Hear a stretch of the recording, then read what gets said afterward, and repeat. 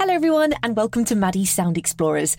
Each episode we explore the world through sound and bring you a new piece of music made from the noises we discover and a little help from our brilliant guests. Listen out for interesting sounds as we go along. Which sounds would you put in a song? This episode we're talking about something that sings its own song, unless it's humming. It's one of the closest living relatives to the fearsome Tyrannosaurus Rex, but they can be lighter than a penny. Can you guess what we're talking about?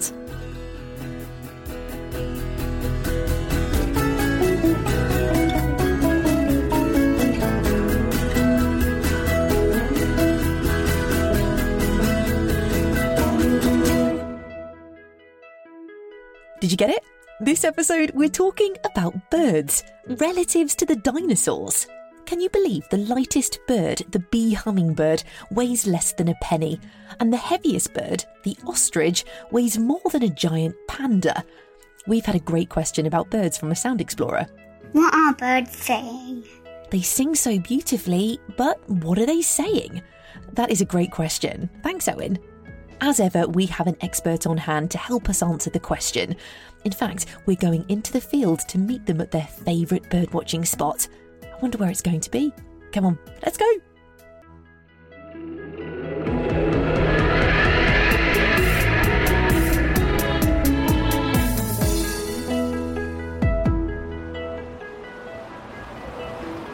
I'm in the middle of a city, because cities can be some of the best places to see and hear birds. Oh, here's our expert. My name is David Lindo. I'm also known as the Urban Birder. The Urban Birder. So you watch and listen to birds in cities? Cities are really interesting places in terms of seeing and hearing birds. They seem to have a similar kind of blueprint anywhere you go. There's normally a river that runs through the middle of them. There's normally woods and parks and lakes or reservoirs. They attract a large number, normally a larger number of birds in terms of individuals and species than you would get in the countryside. So you can see birds practically anywhere. I mean, even if you live in the very centre of a city, you can look up and you will see something at some point. I can guarantee that. And even areas where it is predominantly concrete. David, if I just looked out of my window, what kind of birds would I be likely to see? I suppose across most cities you'd be seeing things like blackbirds, you'd be seeing robins, blue tits, grey tits, and you may possibly see dunnocks, which inhabit the ground. Song thrush is a possibility too, wood pigeon. In some places you'll be able to see collared doves as well. In many places, feral pigeons. In many places you'll get crows. In some of the more rural towns and on the edges of some cities you'll be seeing jackdaws, for example. Currently in the summer now, in some places you'll be watching swifts and swallows and house martins. So all those birds are here for the summer. And if you listen very carefully and if you know what you're listening for as well, you might hear, particularly early on in the spring, early summer, you will hear things like blackcaps and chiffchaffs singing. So there's a whole array of species that can be observed, once you actually sit and look. Peregrine is another example. Kestrels are urban raptors that you can see if you know what you're looking for. So there's a wealth of things to see.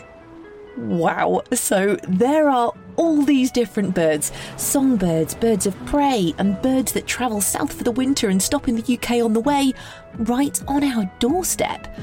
If we travel a bit further into the city, we can find even more going on.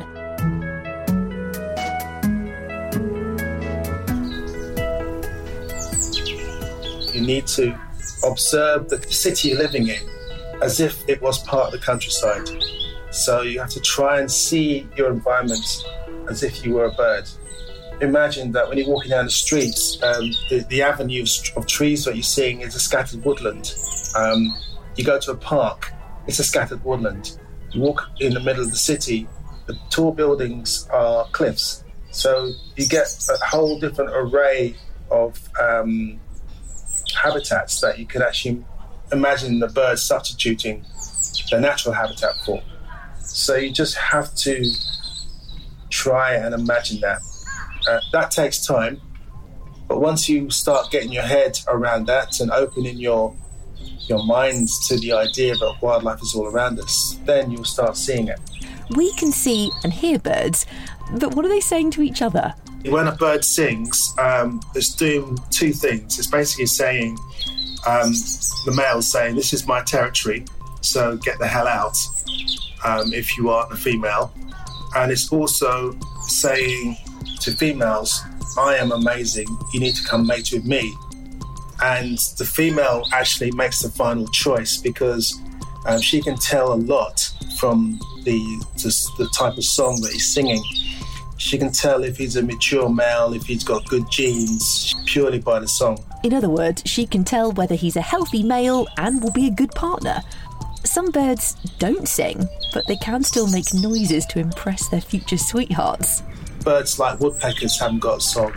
So what they do is they drum, they bang their heads basically against trees and make that drumming noise.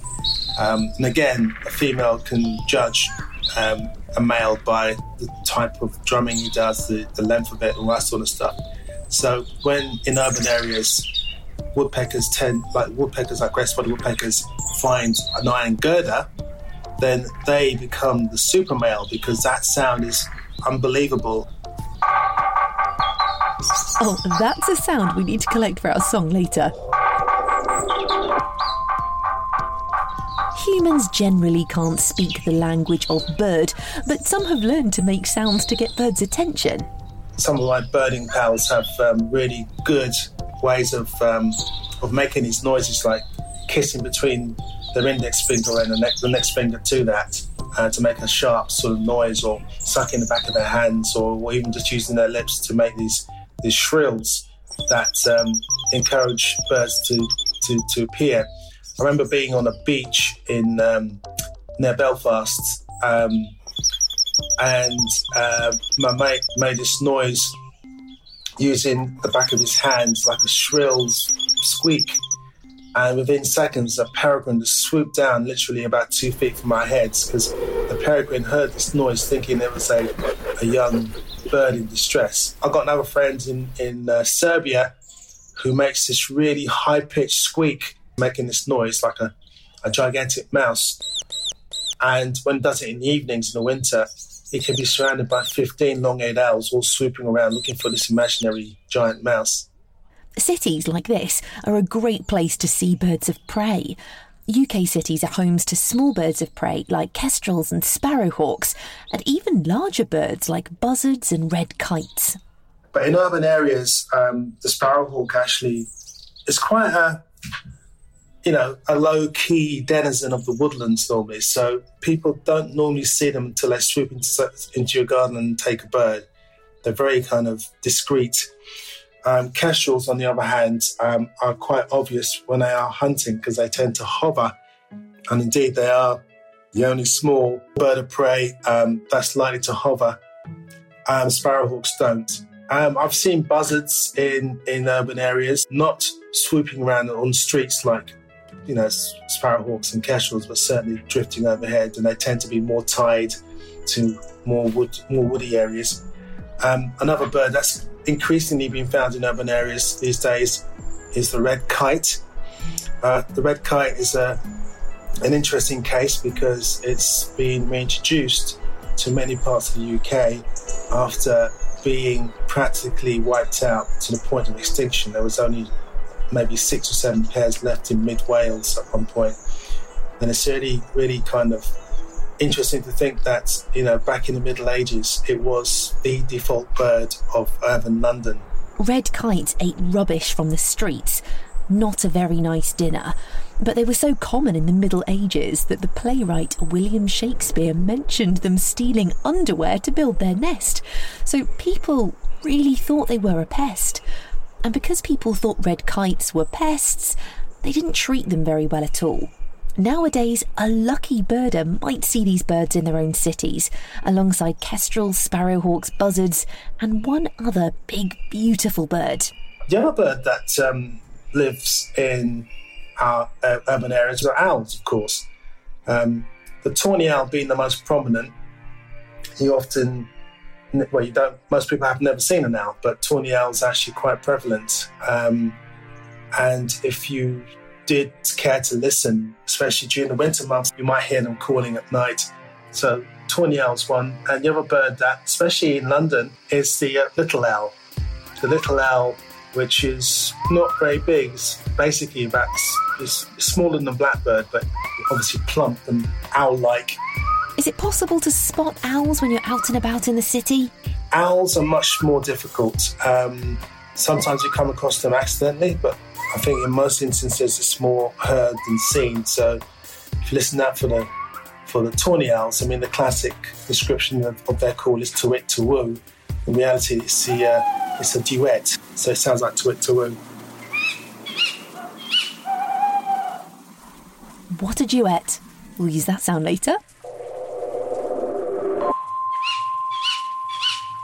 Owls can be very protective of their nests and get angry if they think they're being interfered with. So it's best not to go too close to one. But staying a safe distance away can be a great way to enjoy these beautiful birds. Their eyesight, funny enough, is only as good as ours. Owls hunt using their amazing hearing. Their ears are arranged so they can pinpoint the exact position of their prey, the small animals or insects that they eat. Their feathers are arranged as such that they are silent. They've got very powdery feathers that make no noise when they're flying, so they can really creep up and prey without them knowing. So that's basically how they hunt. There is so much going on over our heads, even if we live in the middle of a city. I'm going to go back to my living room and start looking at birds from the window, and I'm going to enjoy some music while I do it. Let's take some birdsong from the city. Add in some expert birding advice and the sound of a Gerda pecker. And we have our song for the episode.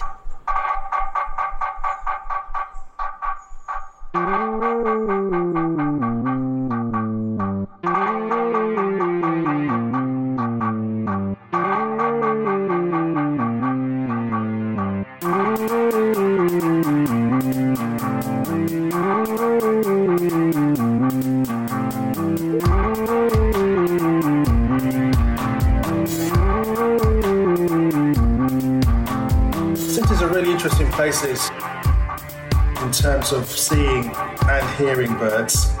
You'll be seeing things like blackbirds, robins, blue tits, grey tits, dunnocks, which inhabit the ground. Salt thrush is a possibility, wood pigeon, collared doves, feral pigeons, crows, jackdaws, swifts, swallows, and house martins.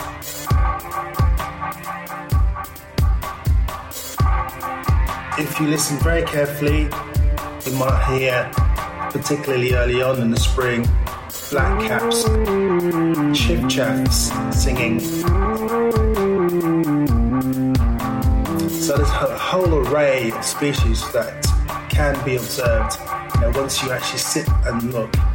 There's a wealth of things to see.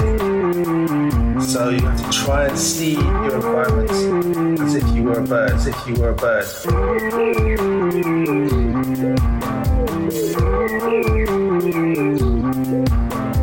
But what are they saying to each other? When a bird sings, basically saying, this is my territory. And it's also saying to females, I am amazing.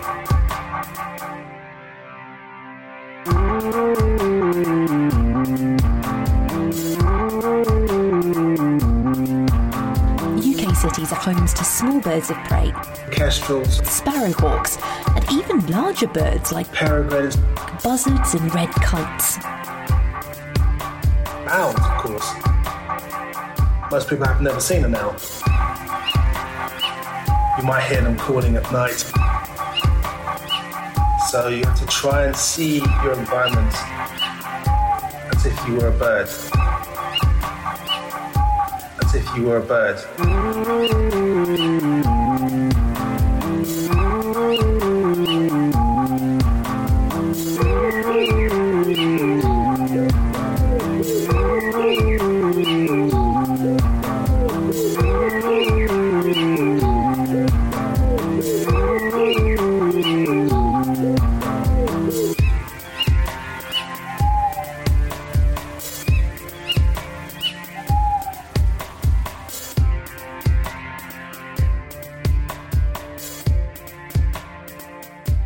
What do you love most about being an urban birder?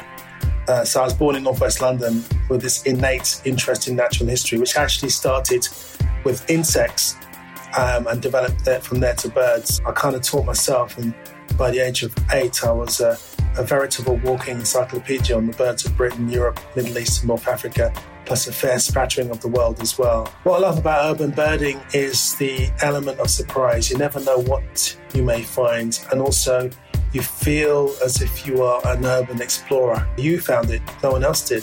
And also, urban birding is great because it's local. You don't need to go very far. You can even just look out your window.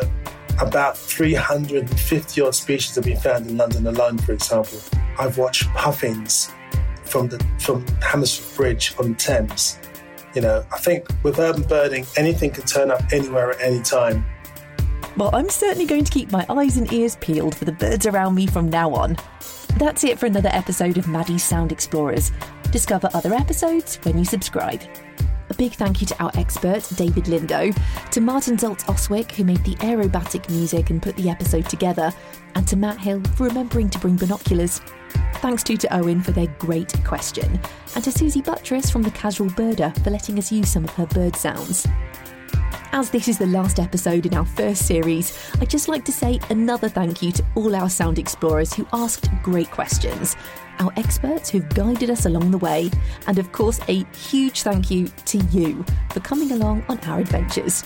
I'm Maddie Moat, and thank you for listening to Maddie's Sound Explorers.